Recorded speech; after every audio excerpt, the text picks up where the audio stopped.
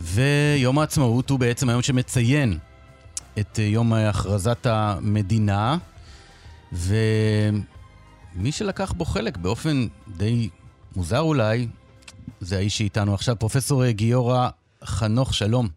שלום רב. ספר קצת קודם כל על עצמך, היית אז בן?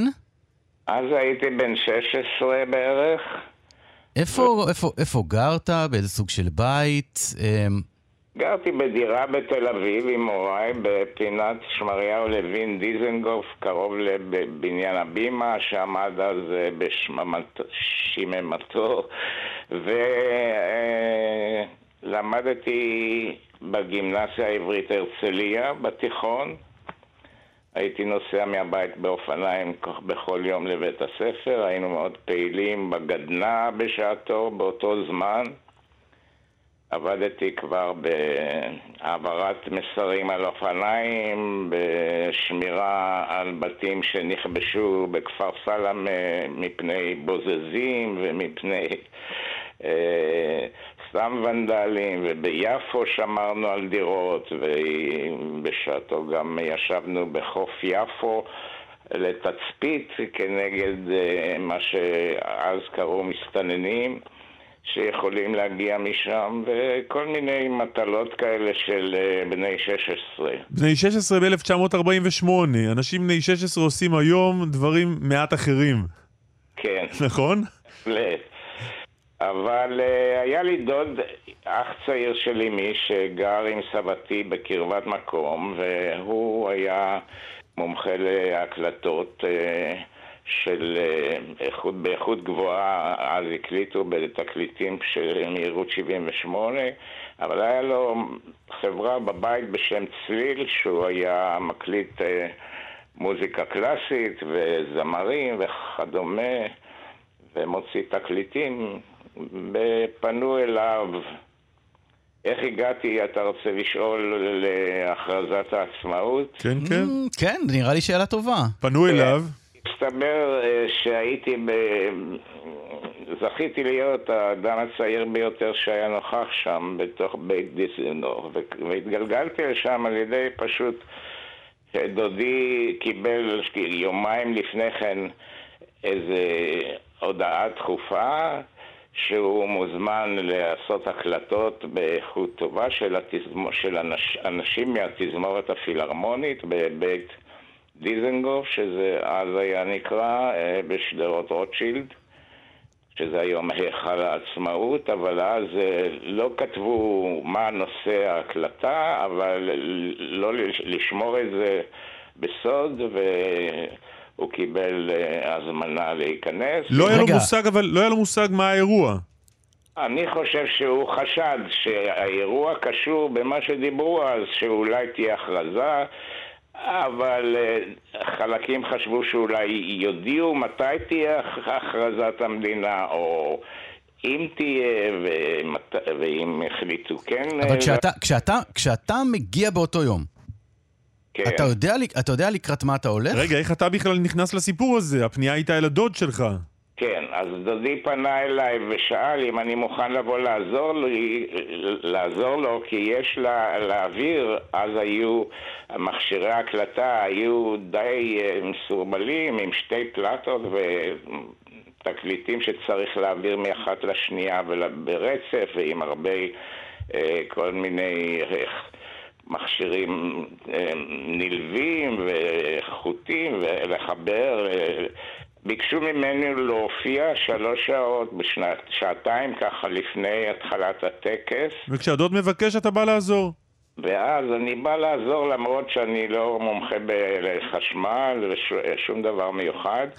הגיע איתנו גם טכנאי שעזר לו, פדור שנון, שגם היה נוכח,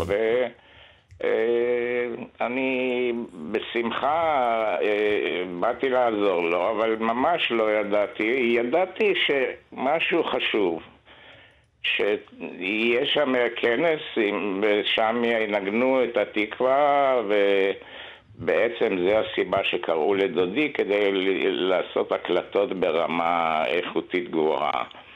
כל העניין היה גם משודר ברדיו, כן? ואז כשהגענו עוד לא היה קהל גדול מסביב, אבל התחיל להתקבץ קהל ששמעו שמועות סביב לבית דיזנגוף, ואנחנו נכנסנו עם הרישיון שהיה לדודי, ועם כל העברנו, מסנו את כל המכשירים וקיבלנו... זיהית את כל האנשים המכובדים שמגיעים? חלקם מפורסמים מאוד? תן לי רגע, עוד לא ראיתי אנשים בשלב זה, התקנו שם, נתנו לנו איזה חדר בקומה שנייה שהיום לא קיים בכלל, שהיה בו אשנב שמסתכל על הבמה. באותה שעה האולם התחיל להתמלא באנשים קצת יותר מאוחר, והאולם סודר בצפיפות גדולה מאוד של ספסלים ובמה שישבו בה כ-12 איש. אבל עדיין לא ישבו, עדיין התקינו את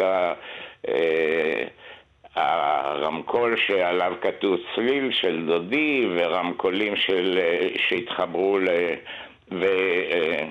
מיקרופונים, סליחה. ובשלב הזה, מה אתה מבין שאתה הולך להקליט? מה אתה מבין שהאירוע? מבין שיש אירוע בקשר למשהו חשוב, שמודיעים על משהו שקורה, ובן גוריון וכל המכובדים יהיו, התחילו להגיע גם במכוניות. בן גוריון ופולה עוד עדיין לא הגיעו בשלב הזה שאנחנו נכנסנו, מעט מאוד מהמוזמנים כבר היו בפנים, רק התחילו להגיע. אבל ראינו שיש אשנב של התא שלנו, רואים את הבמה ואולי כמה 2-3 ספסלים מלפניה. גיורא, בוא נתקדם רגע, ננסה לקדם את הסיפור. כן. מתי הבנת מה זה האירוע הזה שמתקיים פה ואתה איכשהו כמעט במרכזו?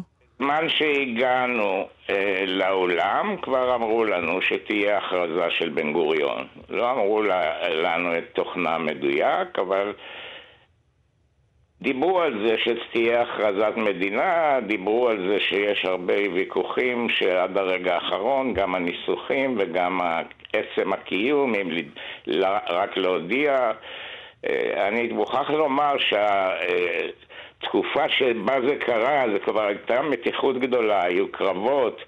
השמחה הגדולה על הקמת המדינה הייתה בכ"ט בנובמבר, שאז הייתי עם חברים בכיכר דיזנגוף בתל אביב, ורקדו, והשמחה הייתה אז בכל הארץ בצורה ספונטנית והמונית. בזמן הזה של הכרזת המדינה זה כבר היה תקופה מאוד לחוצה וצפופה, וכמו שאמרתי, היו לנו כל מיני מטלות של הגדנה. כן, אבל בוא נחזור לאותו יום, ה' באייר, יום שישי, 14 במאי, בן גוריון מתחיל, כן, בארץ ישראל קם העם היהודי. כן. הוא מכריז על המדינה. מה אתה זוכר מאותם רגעים? אני זוכר גם שהיינו בעיסוק מאוד אינטנסיבי לעזור לדודי, להעביר את הפלטות. החוטים, אתה זוכר את החוטים מהאירוע הזה. לא, אני זוכר... בסביבך מקימים מדינה ואתה עם החוטים. דודי היה עסוק עם האוזניות על האוזניים ודאג מאוד שהרצף יהיה בסדר. זה ברור, אבל גיורא, אתה ילד בן 16 מבין את גודל האירוע? השעה אני מבין, אני רואה אנשים שחלקם מוכרים לי, זה לא היה זר לי, אבי היה פעיל, היה בקונגרסים ציוניים, היה חבר של שזר, היה חבר של ארלוזור לפני שנרצח וכו'. חלק מהאנשים הכרתי, חלק ראיתי קודם בהפגנות, הספר הלבן, בתקופה ההיא וכו'. ומה קורה מאותו רגע והלאה? מה קורה עם ההקלטה? מה קורה לך עם ההקלטות הללו אחרי ההכרזה בימים ובשבועות שאחרי?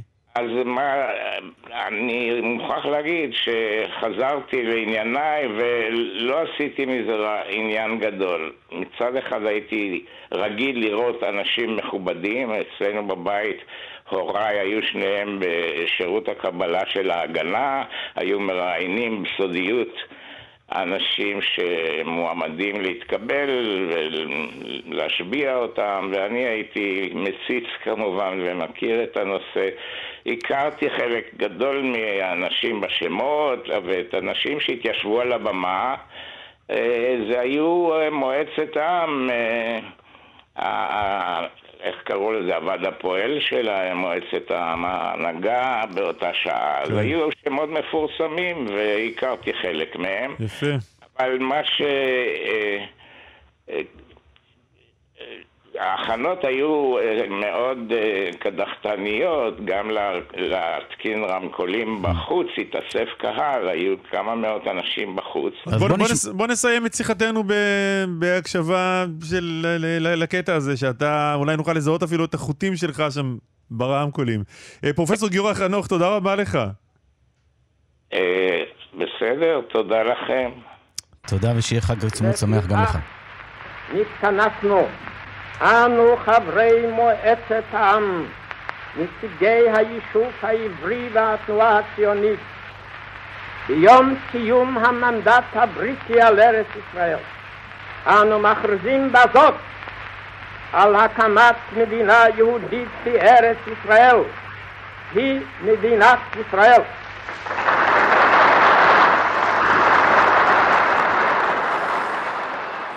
יש לבית הרמקולים שם.